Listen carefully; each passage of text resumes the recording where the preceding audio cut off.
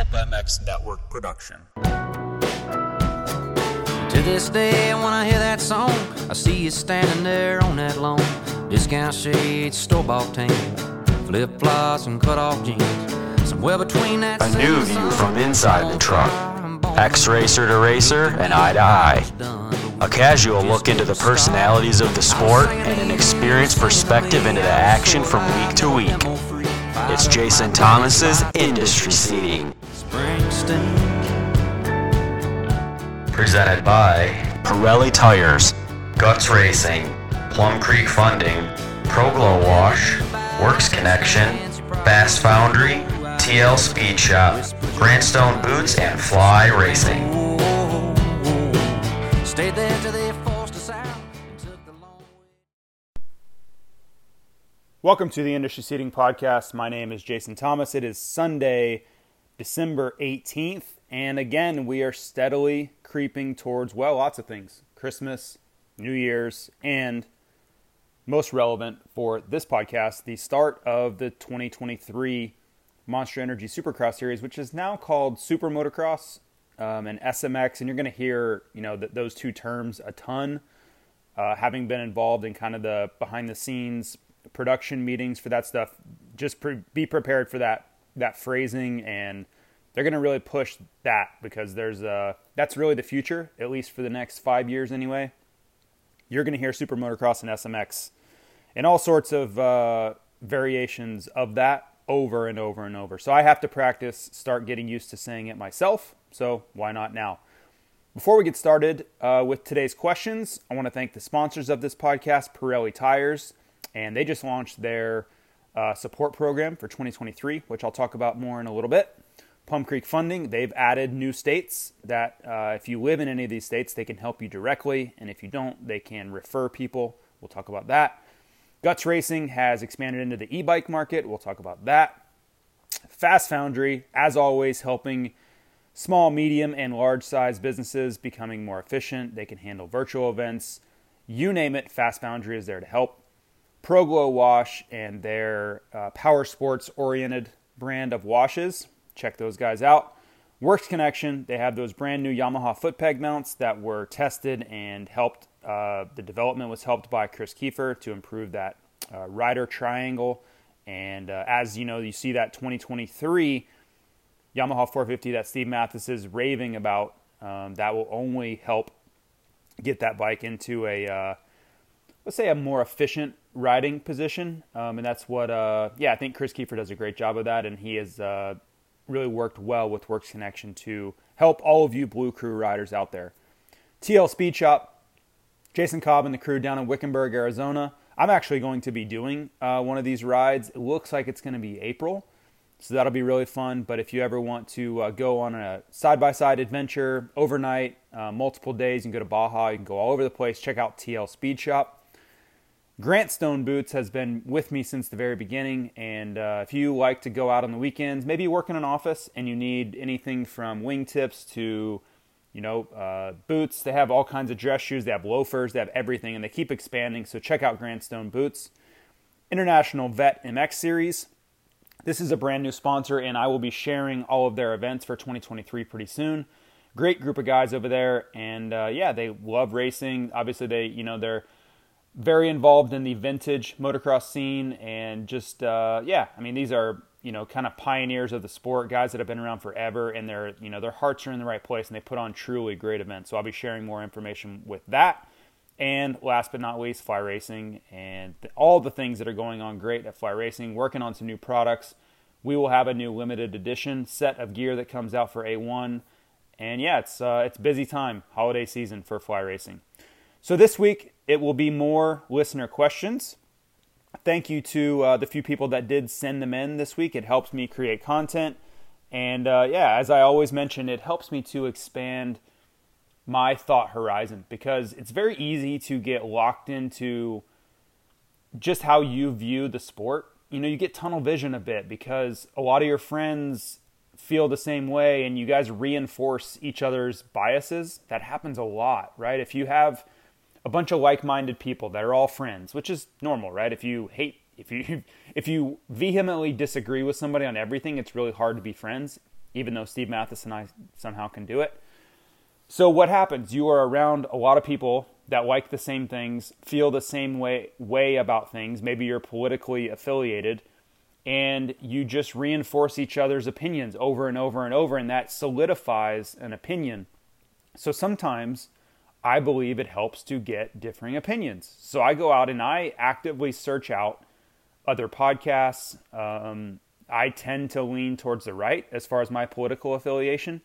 So I listen to other podcasts. I listen to a podcast called Pivot, which is Kara Swisher and Scott Galloway, and they're really, really smart.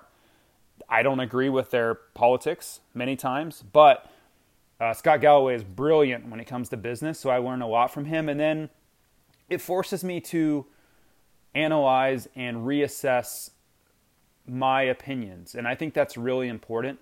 A lot of times I come away feeling the same way I did going in, but that's okay. At least I had to look at the other side of the equation. And I think that's really, really important as you move through life. Because I know people that are so locked and set in their ways that they won't entertain any other opinion at all. And I think that's really dangerous. I don't think it's the right way to go about things. So the reason I bring that up is these questions sometimes make me think about all angles of a scenario.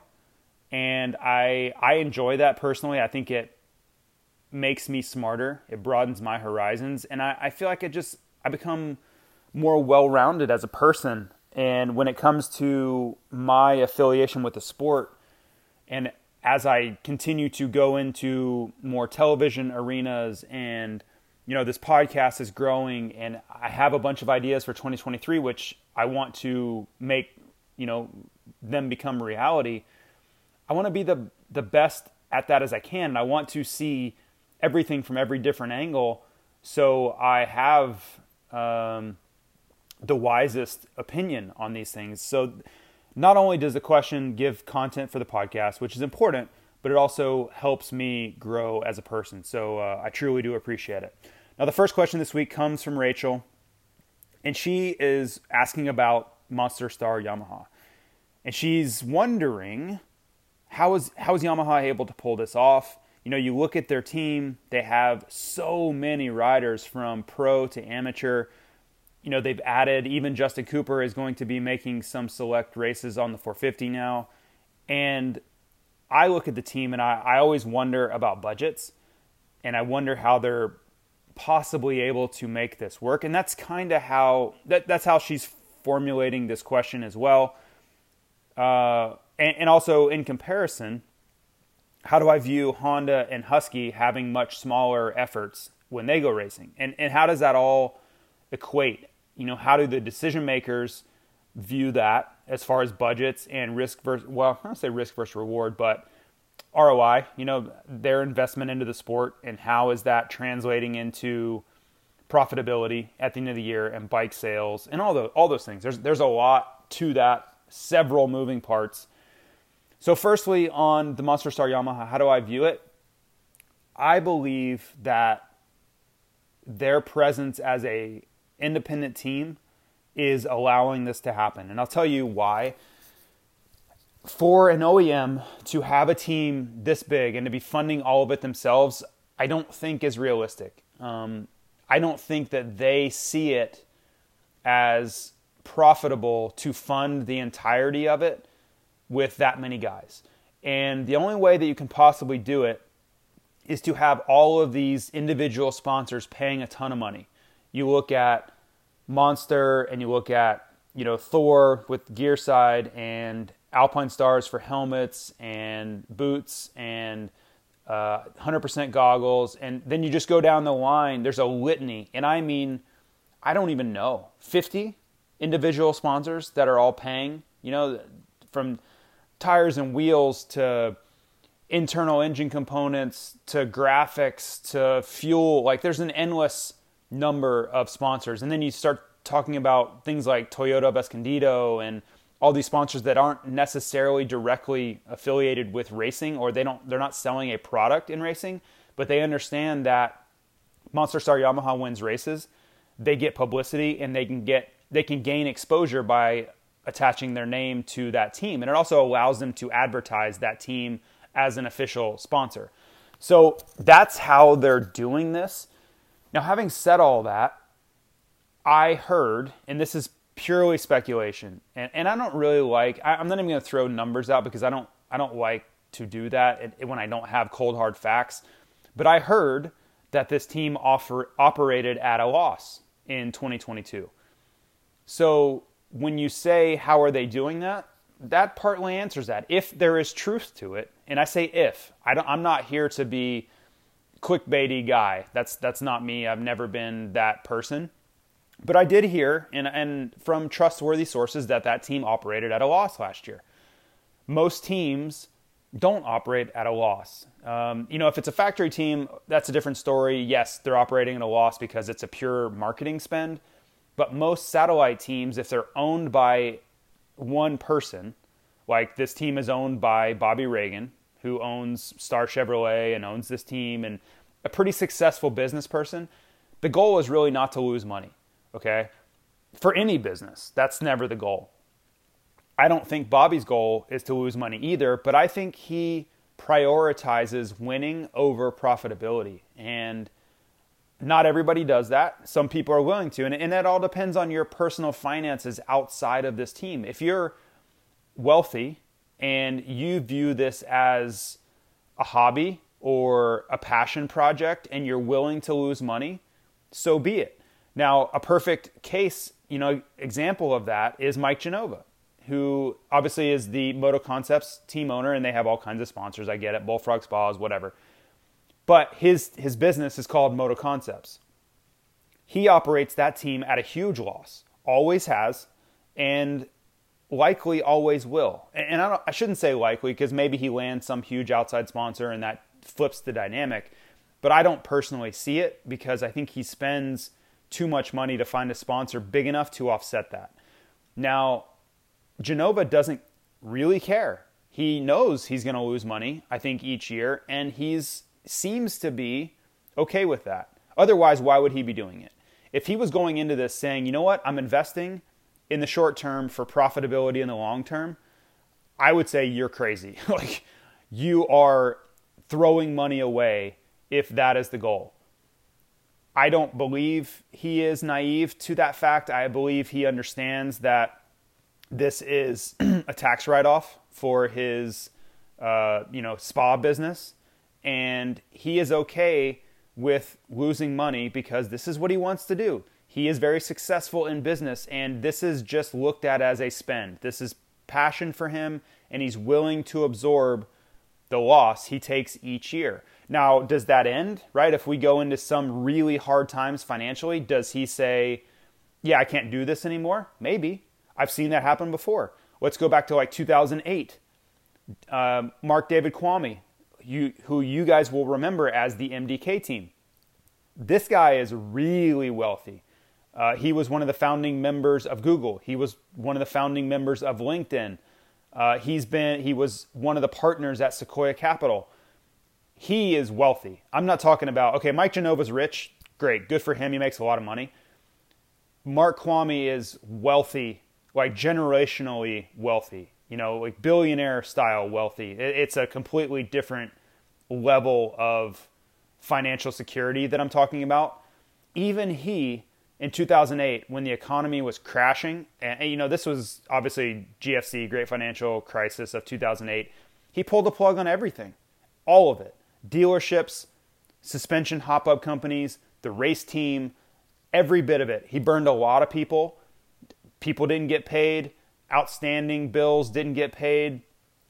A lot of people took heavy losses in that move. And I don't think it was cool, but I also understand he hit the panic button because the economy was crashing and he was losing hundreds and hundreds of millions of dollars in 2008.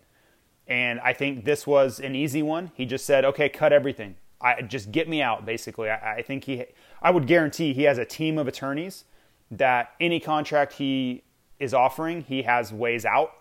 And if you are a rider, I know several riders that got burned in that team. Several employees that got burned.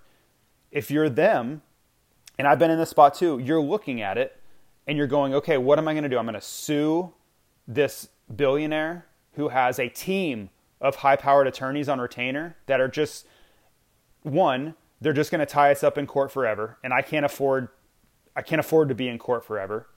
And two, I probably will lose anyway, because I guarantee you that they didn't let him put any contracts out that didn't give him outs, didn't give him ways to just exit quietly. So you really have, other than just his word and him wanting to do the right thing, you don't really have any recourse. And that could certainly happen for these teams. That could happen to Bobby Reagan. That could happen to Mike Genova. That could happen to anybody. I don't necessarily know that that's going to happen, but those are the risk factors for a team operating at a net loss. And I'm trying to bring it back, kind of come back full circle. These teams that aren't making any money, they could downsize really quickly if things go bad in the next couple years. And the outlook for the economy is not great at the moment. Now, is it going to be as bad as 2008? I don't know. I don't think so. I would say unlikely. But anything that's just a pure spend that's not profitable is at risk in that scenario. And that includes factory race teams. I was a victim of that too.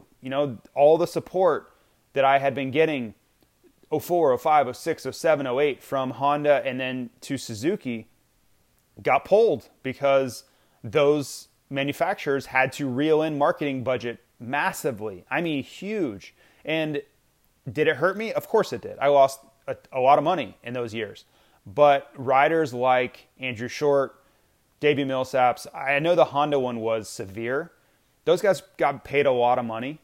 And again, this is purely conjecture, but I heard that riders like Andrew Short went from, say, $800,000 as his salary from Honda to $300,000. That was the pay cut they got. And that was not performance-based. He didn't do anything wrong. He was still in his prime.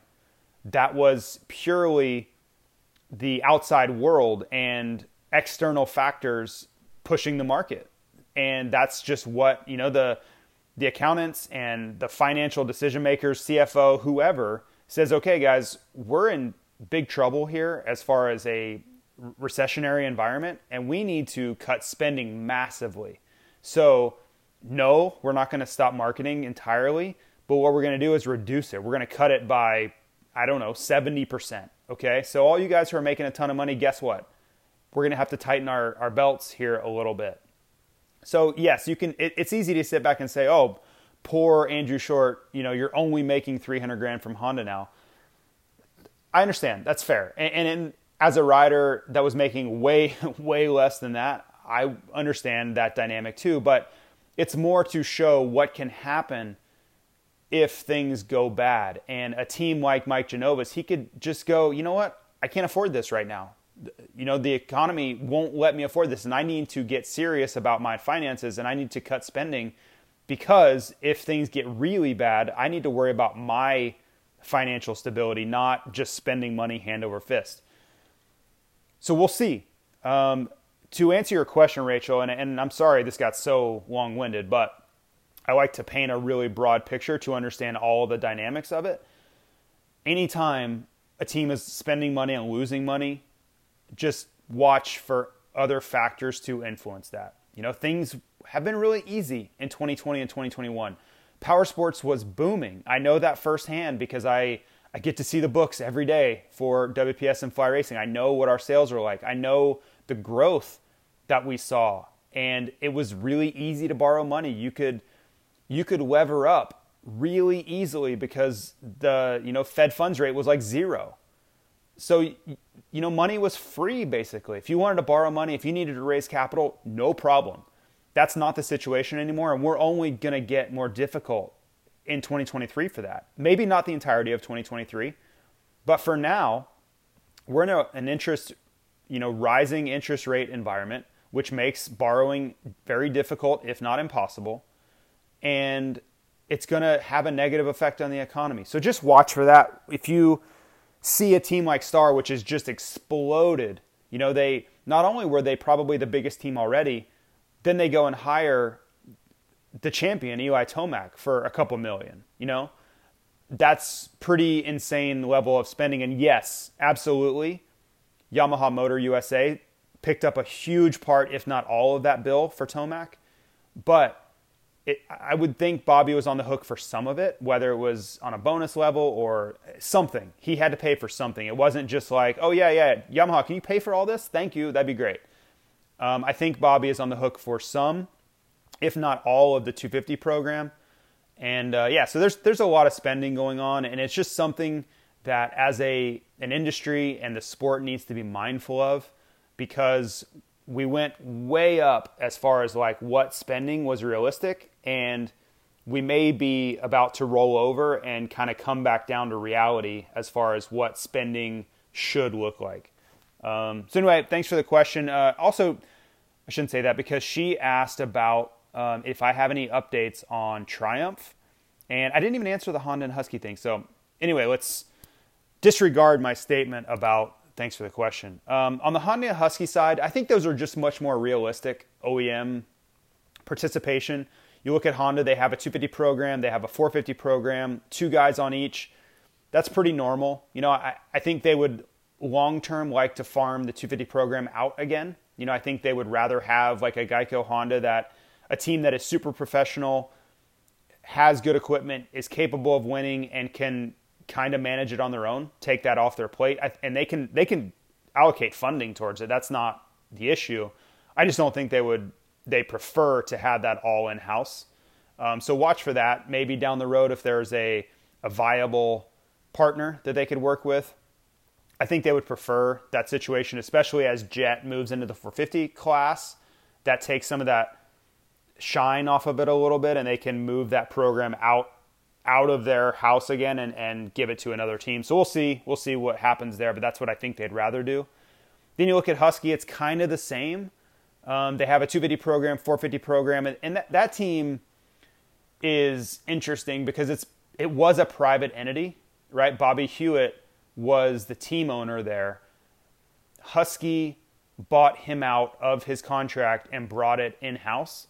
So that changed that dynamic entirely to where I think they wanted to consolidate it.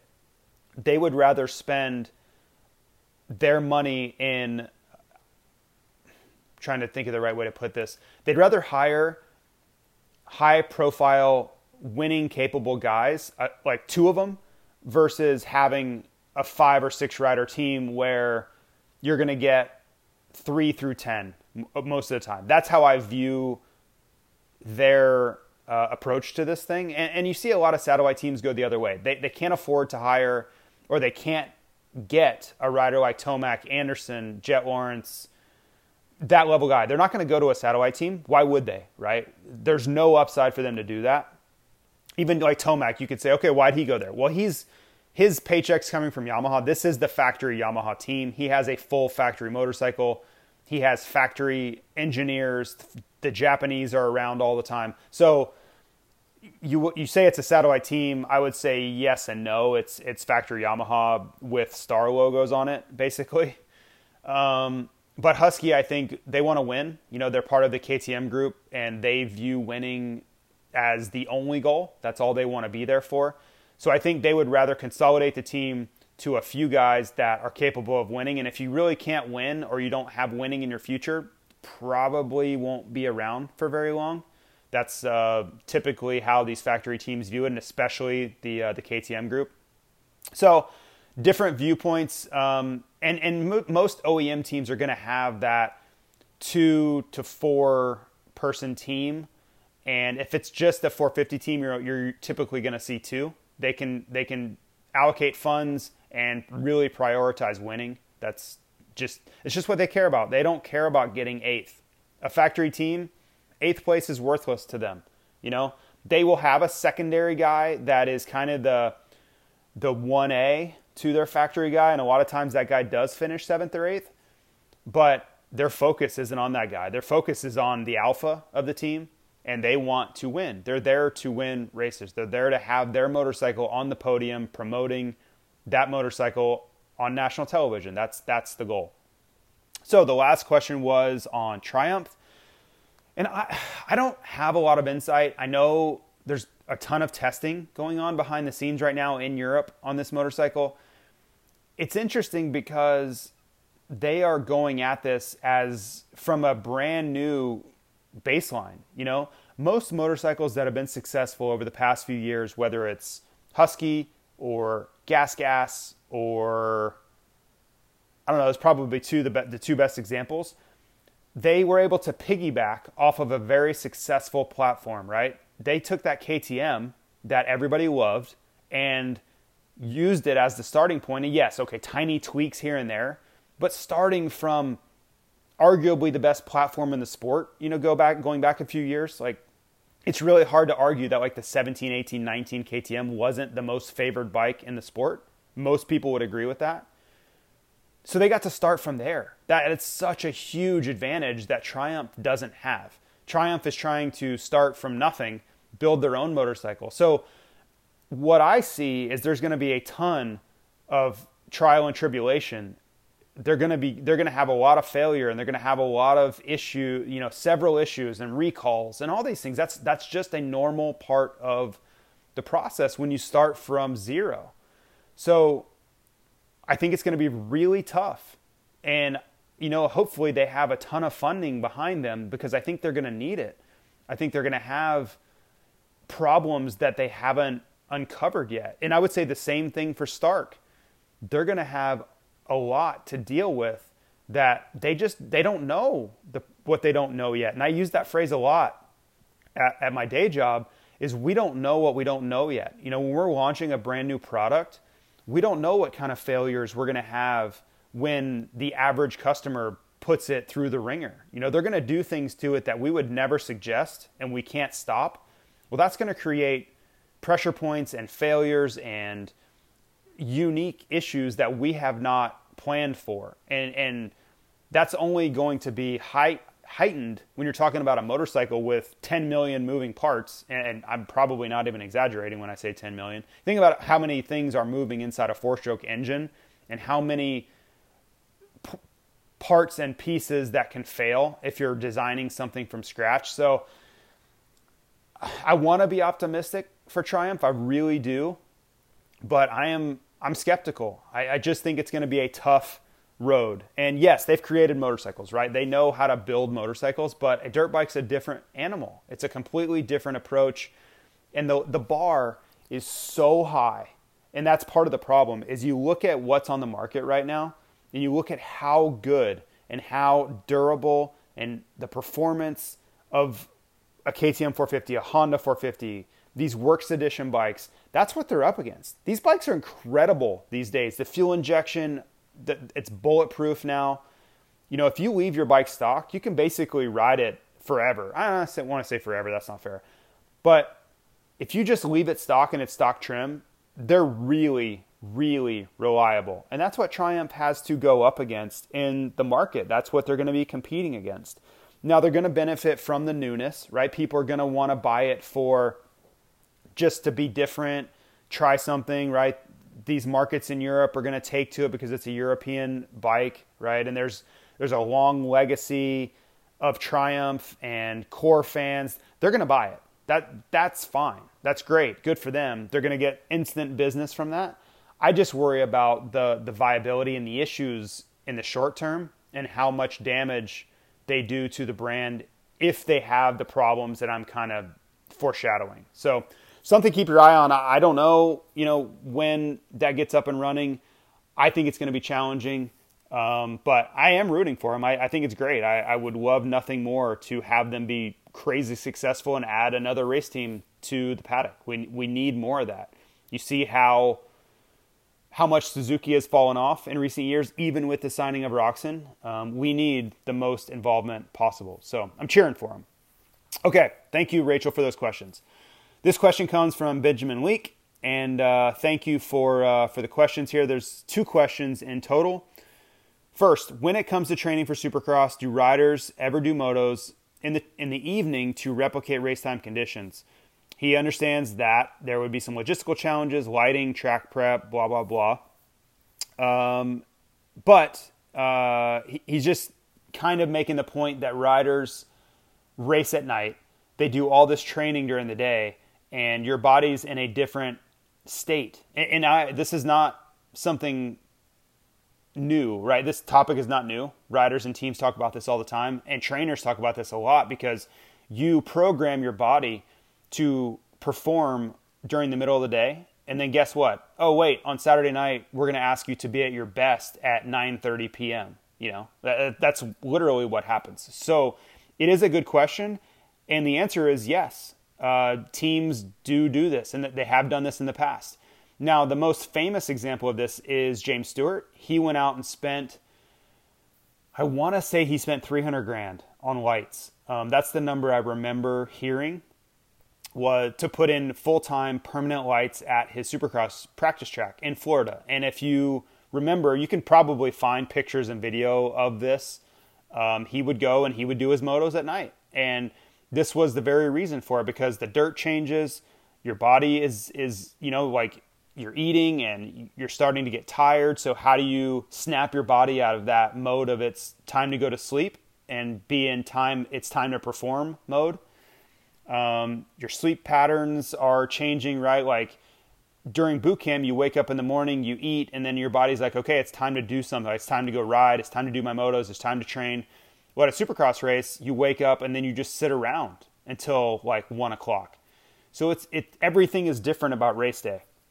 So for James, he went and made the investment to prepare at night. And for the other teams, the closest thing I've seen to doing this is they have rented lights and brought them to the racetrack. And they'll do a few, I don't know what the number is, a few test sessions at night, right? And in California, so they're 30 minutes from Anaheim at their test track, they will bring the lights in, wait for the moisture to come in, it sinks over Southern California from the ocean at night. The dirt gets more slippery, which is a big part of why they would do this. So traction changes, the bike responds differently, riders have to adjust accordingly, and they'll go through their program. They'll test some, they'll go through a full race program, but they'll do as much as the budgets will allow to prepare themselves for this. So yes, this is something that they try to accommodate for, but it is really challenging. It's not something you can do perfectly, because for like Baker program, they don't have lights, so they just have to do their normal boot camp, and then they have to understand that yes, your body's going to respond a little bit differently at night. And my personal opinion is, I think that's why you see guys take naps at around it's usually around 5 o'clock. By the time they get done with their final practice, they watch the tape, they debrief. They can go lay down from like 5 to 5:30, and then they need to eat something. But they can take a nap, and if you're really thinking about it, that can be that reset button. So if you take that nap, you wake up, and then you pretend it's the start of your day. You like try to trick your body into saying, okay, we just woke up, we're going to have my first meal, and then now we're going to start the day for this race program. That would kind of replicate what your body's going through all of boot camp. You wake up in the morning, you have some food, and then you go about your training day. Take that nap, have some food, go about your training day, which happens to be at night. So I think there's a little bit to that as well. Another aspect of this is you got to think about these guys have been training nonstop in Florida on the Eastern time zone, right? Well, they're going to now travel to California, typically either right after Christmas or right after New Year's, maybe the week of. I know a lot of guys will go like right after Christmas, so they get 2 full weeks in California to adjust. But what I and Tim Ferry and a few others, we would suffer from is I would fly into California at the last minute just because I didn't have practice bikes there and test tracks there and all those things there to continue my training program. So I'd have to train all week in Florida, and then I would fly into California like Thursday or Friday, typically Friday. And I would have to kind of adjust to the time zone. And the hardest part about that is I would be sitting on the starting line like wanting to yawn, because in the main event time, you're sitting there, it's past midnight, Florida time, right? And the main event would typically take off like 9:15, 9:20. Again, that's after midnight, Florida time. So what Timmy and I would do is throughout the holidays, you start, Christmas, and then all the way through New Year's, we would force ourselves to stay up. we would stay up till, 12, 1 o'clock. And yes, it's difficult. I would really struggle now because I go to bed really early. But you understood that you were doing this for a reason. And you'd have to have activities, watch movies, talk, play pool, do something so you didn't fall asleep. But you wanted to kind of pre-program your body to be alert and awake when you got to California. Now, was it perfect? No, it wasn't, right? We were still tired when we'd go to bed at 12 or 1 in Florida, and we would adjust our training the next day. Instead of starting at 9, we'd start at like 11 because we still needed to get 8 hours of sleep. But I think it did help, right? Because I've done it the other way where I didn't do that, and there's no question in my mind that I was suffering from jet lag and time zone change throughout the night show when I should be super alert and just amped, right? It's freaking Anaheim 1. How could you not be crazy excited? I'd be like dragging. Like I'd be tired because my body is still on East Coast time. And I'm like, I'd have to like drink coffee and find, like sports energy drinks, not Gatorade or anything, but like stuff that is specifically built for, endurance and to give you energy to like pep myself up. And I'd have to like warm up and, run around. And I should have probably had like smelling salts or whatever, but I was fighting it is really the point. So that's just another angle to Benjamin's question here about being ready to train at, 7, 8, 9, 10 o'clock at night versus, being asleep at that time in Florida. So good question there. Second question, can I give any insight into WPS decisions to branch out with new product lines? I've been thinking about this since I heard about FMF goggles. I like FMF pipes, but I could not bring myself to buy their goggles. I'm sure there must be some sort of strategy for making decisions like that, but I keep thinking it might make more sense to spin off a brand if you want to sell a product like this. So yes, this is a very valid question. It's one that I've scratched my head kind of thinking about. And I think FMF in this dynamic is unique, and I'll tell you why. FMF has been wildly successful selling pipes. They are the absolute dominant player in the two-stroke pipe world. They crush that market. Four-stroke pipes is a little bit more broad as far as the market. FMF does well, Pro Circuit does well, Yoshimura does well. There's a bunch of players there that all kind of share the market, but two strokes, FMF dominates, and they have for a very, very, very long time. But I think if you are FMF and you are Donnie Emler Jr., right? So Donnie Emler started the company. His son, Donnie Emler Jr., is the head of marketing there. I think, and his nickname is Little Donnie. He's not little anymore, right? He's an adult with kids, married and kids. He, I think, is constantly looking at how do we expand this brand? How do we look towards the future to keep growing instead of staying within this little niche? How can we possibly find a new market, right? There's two sides to that, right? Most people will tell you to lean on your core competency. What are you really good at? They're really good at making pipes, okay? Well, do that and just knock that out of the park. There's something to that. I think that's a very valid point. But I also understand wanting to expand and continue to push horizons. And how can you ever break out of that mold if you're not willing to try stuff? So if you think back several years ago, and some of you may not have even known this happened, but FMF made an energy drink. This was probably like 2012. I don't know. Several years ago, they made an energy drink and were pushing it, marketing it, sponsoring people. Well, they got shut down really hard. Monster went at them incredibly hard. Basically, in my opinion, Monster strong-armed them out of the market. I could be wrong in that. Donnie could tell me exactly what went on, and that wasn't it at all. But that's my opinion, is that Monster said, yeah, you're not doing that. And I even heard stories about Monster basically telling teams, hey, if FMF keeps going down this energy drink path, if you run FMF pipes, we are not sponsoring your team anymore. Well, you can imagine how teams looked at that. They basically said, hey, FMF, stop doing this, please, because we want to use your product. But if you keep pushing energy drinks, we can't. We literally won't be able to have any affiliation.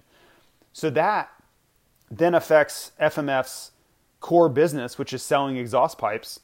And they look at, well, one is going to kill the other. Like this very small project that we're working on is going to have very, very harmful ramifications on our core business. So I think in the end, Monster applied enough pressure to very sensitive areas to basically make them say, we can't do this anymore. We have to end this project because it's too risky overall. Now, that's my perception of it. I don't have facts to back that up. It's just my opinion of how I view that whole dynamic, how it went down. Also, you have to understand that Monster and Red Bull and a few Rockstar, they own the distribution channels for this stuff, right? And that's why you see, Pepsi bought Rockstar. Coca-Cola owns, I think they're up to, it's either I think it's 17%, but they have options to buy another up to like 25% of Monster. But make no mistake, I know they've already given them like $2.2 billion in cash as payment for part of that, and they have options for more. We'll see if they exercise those. And then Red Bull has their own distribution model as well. But those are distribution plays, right? If you look at Pepsi, they now own Rockstar. They own the distribution, so they can squeeze anybody out of the market. Coca-Cola owns a big part of Monster, so now they have the distribution network, so they can squeeze anybody out of the market, okay? Red Bull has their own, thankfully for them, so they kind of control their own destiny. And in real terms, how that works, and some of you probably understand this, and I'm not teaching you anything, but some maybe don't. And this is I had to learn this. Is an interesting dynamic. If you look at energy drink companies out there, and you go into your local gas station and see how many flavors of Monster, Rockstar, Red Bull, like there's all these endless flavors. I mean, tons and tons and tons of them. Red Bull has all these, and they actually taste really good, but I don't drink that stuff, but they do taste good. They continually push out new flavors, seasonal varieties. Monster has their zeros. They have all kinds of different varieties. Rockstar has their juice brands. It's crazy. It really is. And I was like, how the hell do they do it? Why do they do this? It's not necessarily because they sell a ton of these. It is simply to absorb the market, okay? If you are the predominant player and you are going to talk to AM/PM or 7-Eleven, or think of all the big, Jackson's is really big in Idaho, whatever, all these big convenience store conglomerates, also grocery stores, and you are Red Bull or your Pepsi or your Coca-Cola, and you're going in and saying, okay, this is our lineup, and we have all these Coca-Cola products, and we have all Monster. Pepsi would be the same.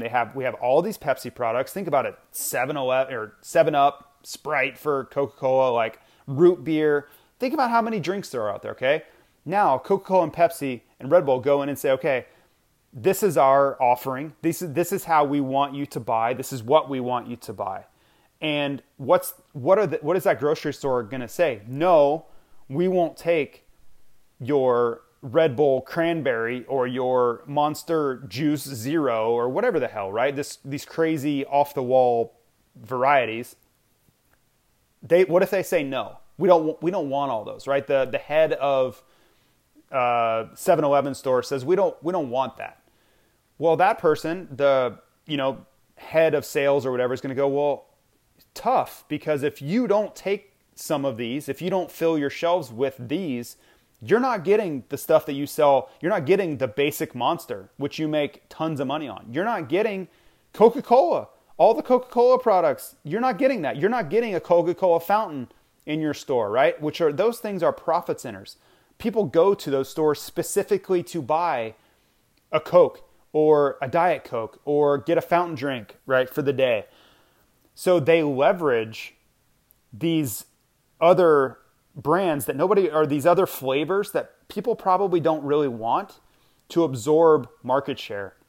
They take up all of those empty canisters. So a brand like FMF Energy Drink or whatever off-the-wall brand you see, what a 5150, what are all these small energy drinks that you've seen come up over the years? DNA Energy Drink, right? Another one. There have been just a ton, a litany, brands I've never even heard of, I'm sure, all over the place. They leverage these stores with 500 flavors to make sure there is no available space to bring in another brand. That's what it's all about. That is the play. if you keep pushing out new color, new flavors, new styles, new cans, new sizes, new everything, it doesn't matter if those make money or not. You don't care. You make your money on regular old Monster energy flavor, right? And Red Bull makes most of their money on the original Red Bull can. That's what their biggest profit center is, okay? But they build all this other crap to make sure that no one can infringe upon their market share. They all do it. Rockstar does it, Monster does it, Red Bull does it. Those are the big three, and it's smart. It's brutal. It's really tough. If you're a small energy drink or, FMF in this case or whoever, you're like, damn it, like, could you guys just give us a break here? Like, just give us like 1 second to breathe. But that's what business is. It's cutthroat. And these, conglomerate behemoth brands are willing to probably lose money on some of these other flavors. It probably costs them in the end to keep building new flavors and pay, whoever the chemists are to keep making, or I don't even know if they're chemists, but make new flavors, right? It probably is a money-losing process, but in the end, it's very profitable to maintain and protect your market share in these stores nationwide. Think about how many convenience stores, gas stations, grocery stores there are across the country. I have no idea how many there are. Hundreds and hundreds of thousands, right? That's probably being too low, right? That's a conservative number. But think about how many little single canisters, like openings in those stores. You start doing the numbers. It's insane how much opportunity there is that they can block out. So that's another dynamic working against something like FMF in that energy drink. That's probably why it didn't work. I know that's why DNA didn't work, is they just get shut out by these companies. So for FMF, I think this is just another idea that they're trying to make work, right? The energy drink thing didn't work. And I apologize for going so deep in energy drinks, whatever. It brings me back to the point. I think FMF is trying to find other avenues to expand and not just be an exhaust pipe business. I think energy drinks was a really good idea. It just didn't work. They got squeezed, in my opinion. I think they got approached, or maybe they instigated it. But 100% is the goggle partner for FMF. Like if you bought an FMF goggle, it is a 100% goggle. They build it in the same factory. They use the same tool. It just happens to have FMF on it. Make no mistake about that. That's what you're buying, is you're buying a 100% goggle. Okay? So whoever instigated that conversation, they agreed to a partnership, and 100% has great distribution. Actually, WPS just started distributing them as well. They have a great brand, and they know how to market products. So if you're FMF and you have this opportunity to work with 100%, you're like, yeah, let's do it. That's another angle for us let's give this a go. The trouble is, I don't think that many people want FMF goggles versus who the players are in the market, right? What competitive advantage does an FMF goggle have over Oakley, Scott, 100%, Fly, Smith, all the big market players out there? They don't really, right? They don't have a competitive advantage. And that's challenging.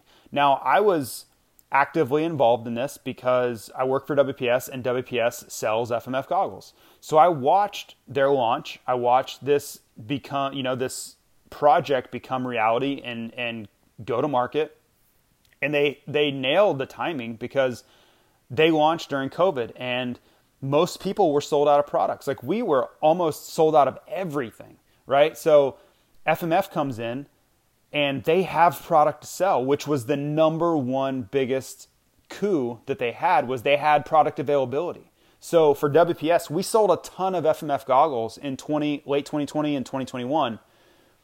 That's not the situation anymore. Everybody has product now, and the market has softened a lot compared to that. So the dynamic is much more challenging for FMF, and I know that's reflected in the success that WPS has selling them, because the competition is back. Before, 100% had nothing to sell. Fly Goggles almost had nothing to sell. Scott almost had nothing to sell. Like, we were all scrambling for inventory. Like, we could not meet the demand in the market. Well, that's flipped now, where we have tons of inventory. Everybody has tons of inventory, and people are getting aggressive on pricing to try to move that inventory into a slowing market. So it's the exact opposite of what was going on. So we'll see how long-term, we'll see how this FMF project goes. But I remember hearing from people involved directly in that project, like inside, going, man, this FMF thing we're just blowing the roof off. Everybody else is screwed. We're going to own the market. And I'm like, calm down. Good for you guys, one. I'm happy to see that it's successful, but understand the underlying dynamics of this thing. And when no one else has product and you do, you're going to see a ton of success. And that's great. I have no problem with that, but don't confuse that with the customer and dealers actively and them prioritizing and your goggle being their preference. Those two aren't necessarily the same. You are a benefactor of your product being available when nobody else's is. Now, when it's a fair open market again, and everybody has availability, and it's the dealer has choices to make and the customer has choices to make across all the platforms and all the brands, then we'll see. And that story is still being written. But that was just my perspective, is like, this thing really was getting crazy. Like, I was hearing even from people at WPS, like, FMF sales are incredible. Like, we got to get more. And I'm like, everybody take a deep breath and understand, like, let's really look at what's going on before we create a problem that we don't need to have. So we'll see. I don't have necessarily a good or bad opinion on FMF goggles. I don't really care. I don't manage that brand. I just, actually, if anything, I compete against it with fly racing goggles, but I also want WPS to be successful in every venture. So I'm really neutral on it. I don't really care. I'm just kind of watching, I want to say from the sidelines, but it's really not. It's more I'm watching from within the game a little bit and just kind of seeing how the story plays out. As for your question, Benjamin, about, fly and firepower and those things, yes, there's a lot to that, because if you have been paying attention at all, you know that, like, fly racing has a hard parts division, and we have slowly been transitioning a lot of those pieces into firepower. And that was strategic. We want fly racing to focus more on what we do really well, which is apparel, helmets, boots, goggles, pant, jersey, glove, socks. We do a lot of things really, really well, and we want to make sure that we continue to focus on those things. And what was happening is we weren't paying attention, and I'm guilty of this just as bad as anybody on our team. We weren't focusing on the hard parts side of things enough. It was being sold by happenstance versus focus. And the products are good. Like our tri-pivot levers and our bars and all those things, the quality is there. Chain and sprockets, we outsource all those things from really reputable brands. So we have great quality, but we weren't focusing on selling them. We weren't, advertising them, or we weren't, when I was out selling, I wasn't pushing them to have dealers and customers try them. So we wanted to get them migrated into a brand that could focus on them. And Firepower, if you've paid attention, has really come on. It started out as a battery business, and it's grown, and there's a full hard parts side of it, which, Fly is sending our stuff into that. So levers, bars, stands, foot pegs, all those things are going to be happening and are happening with Firepower. So you're going to see that. And like Firepower Honda, right? Huge race team, Dean Wilson. They almost signed Ken Roczen. But they have a really strong team, Max Anstey. You'll see them all throughout Supercross. Justin Brayton was a part of that program. And Firepower is growing like crazy. So our decision-making follows that same pattern, where we want to have products in the right spot for them. And I personally felt for a long time, and finally it happened, that some of those items weren't the perfect landing spot for fly racing. It was becoming too much of a catch-all, right? Fly racing has a lot of momentum. The brand is growing. It's grown a ton. Well, every new thing that came out, we were just slapping a fly racing logo on it. And I was fighting that to the death. And I was losing because people above me at the WPS hierarchy felt like it was a great addition to the brand, and we could use that momentum to help grow that product right out of the gate. Like, put a fly racing product on it, people will recognize it, and boom, off we go, we start selling. And I'm like, okay, I understand that. There's logic to that. But also, every single thing that you tie to this brand that's not necessarily exactly what we do, in my opinion, it's like fly racing is this big locomotive at the front of the train, right? And we're just steaming forward. Well, the more things that you tag to it that aren't, like, you're not feeding coal, right? Like, we launch a new helmet. That's feeding coal to the locomotive engine. You attach something that has really nothing to do with our core competency, and I keep using that phrase, I apologize for that. Something like a stand or something that's really not exactly what we do.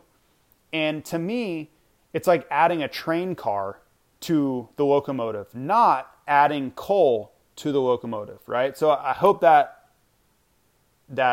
reference makes sense, because I want to add things that are going to drive profitability and sales and make us better in what we do really well, not add something that all it is you're just tagging along to the great marketing and brand that we've built, that you just want to sell something. So guess what? We'll tag fly racing onto it and that'll make it easier. Not really. In my opinion, you're dragging down the image and the reputation of the brand, and you're just diluting it. That's a good word. You're diluting what you do really well. And we've done that in the past, and I hate it.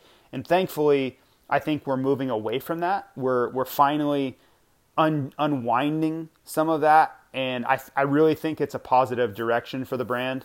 Let's add items to the brand that make sense for what we're really doing and who we want to be. Like, what do we want this brand to be in 5 years, 10 years, 20 years? And let's do things that will help create and allow us to be that. Not things that are just like also ran items. I don't think that does anything. Okay, yeah, does it sell something? Maybe.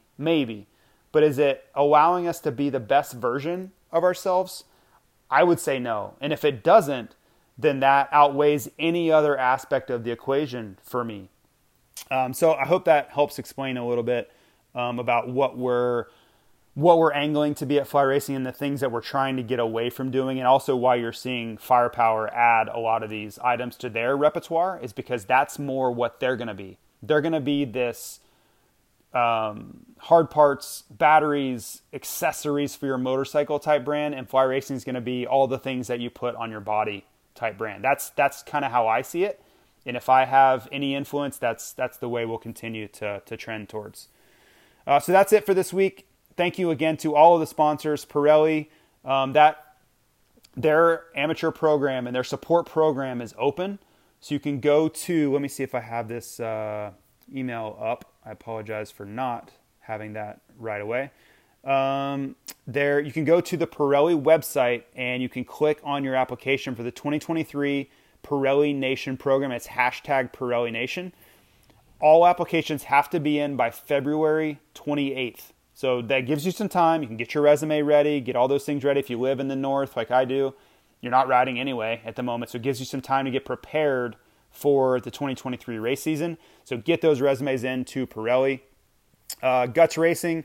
If you ride e-bikes or mountain bikes, most of you probably do. There's a ton of crossover there. Check out Guts Racing. They have seat covers for the Sur-Ron, the Talaria, and the Super 73 and the Segway. And they're adding more color options to their wing seats as well. The last note on Guts Racing is they've added Kawasaki to their complete seat lineup, so they can really handle anything you need for dirt bike or e-bike for seat covers. Plum Creek Funding, as I mentioned, they've expanded so they can help you in these states. And if you haven't been paying attention to the housing market, it's in a tough spot. Interest rates are up, sales are down, mortgage applications are way down. We're just seeing we're basically in a housing recession. So there's a couple different ways to view that. One, you're going to get a good opportunity in 2023, I think, to buy something. Prices are going to come down. They come down a lot, and I think they're going to come down a lot more. Interest rates are putting a ton of pressure on prices buyers are basically non-existent comparatively to the last 2 years, and that's going to drive prices lower. You're going to start to see a race to the bottom on prices. So that will give you an opportunity to buy. But what I would suggest is just reaching out to Zach Morris at Plum Creek Funding. Ask him his perspective on these things. What can you do to better put yourself in a better position as far as your credit score, mortgage application? There's a lot of different opportunity out there, and I think that opportunity is going to grow for you. And you just want to plan and prepare. And again, California, Colorado, Nevada, Texas, and Florida, he is licensed in. And then if you're not in one of those states, just ask him. He has friends across the country that can make sure you're in good hands. And it's moto people, right? Moto people helping moto people. Works Connection. Check out those new Yamaha foot peg mounts. If you have a Blue Crew, if not, and you just want to get like a Pro Launch Start device, I've been talking about that for years now. It's not a secret why all these guys hole shot. Factory Honda, Monster Star Yamaha, they all use Pro Launch Start devices. Several times this year, they swept the podium in these classes. That is not a coincidence. They have the easiest to assemble and the most reliable starting devices in the business. So check out Works Connection. ProGlow Wash with their power sports products. Great team over there, Ryan and the crew. They have big things coming, expanding their retail presence. Amazon, I think Walmart's on the way. So you could check out ProGlow Wash. Fast Foundry, every aspect of business they can help you with. They work with all sizes. They work with all applications. I've been talking about this for most of this podcast. The business dynamics are tough, and they're going to get tougher. So if you have questions about how you can prepare for that, reach out to Robert Carrico and the crew at Fast Foundry and see what they can do. Maybe they can just give you some free advice. I know these people. I work with them all the time. I talk to them all the time. These are great people. And in the end, they just want to help. So reach out to whatever the application, if it's for Fast Foundry, if it's for buying a house, refining a house, whatever, reach out to these people. That's why they're here. TL Speed Shop, Jason and Josh, I'm telling you, if you want to take a power sports themed vacation and you want to get out of the cold, you want to get down to Arizona, you can go to Baja, you can go to Sedona, you can go to wineries, you can do multi-day trips. They can do it all, right? It's not very far outside of Phoenix, and they take care of everything once you get there. Everything's dialed in. They do corporate events, team building stuff. It's a really, really cool project they have down there at TL Speed Shop, and they would love to work with you and maybe your company as well. Grandstone Boots, wore mine last night. Went out, had a drink, watched a little football. They always have me looking stylish, so check out Grandstone Boots. And International Vet MX Series. I will have more information on their upcoming events. If maybe you're super into vintage, I know a ton of guys that I work with that are into vintage racing. They have old bikes, old collections. Maybe not. Maybe you just want to race with guys your age. You can check out these International Vet MX Series events in 2023. Great group of people over there. Thanks to James and the team for being a part of this podcast. You can also check them out on Chris Kiefer's podcast. They'll be involved over there too. But people, their hearts are in the right places. They just want to go race their dirt bikes. Great events to go check out in 2023. Last but not least, of course, is Fly Racing, and I'll be back at the office tomorrow. We have some really cool event projects that I'm personally working on, and I'll have more news about that hopefully in coming weeks. But probably going to see more of my face is what I'm hoping. So we'll see. But anyway, other than that, Fly Racing, we have new products coming, LE launch at A1, and then several more launches throughout the 2023 year to keep you looking stylish. And if you ever have questions on Fly Racing, you can just ask me. You don't have to have a podcast question, but if it's a product question, and people do that. They ask me about cheek pads and sizing and application. That's great. That's what I'm here for. That is a part of my value to this brand. So please don't feel like you're bothering me. That's literally my job. So I'm here for it. Thanks again to everybody for listening, and we will talk to you next week. See ya.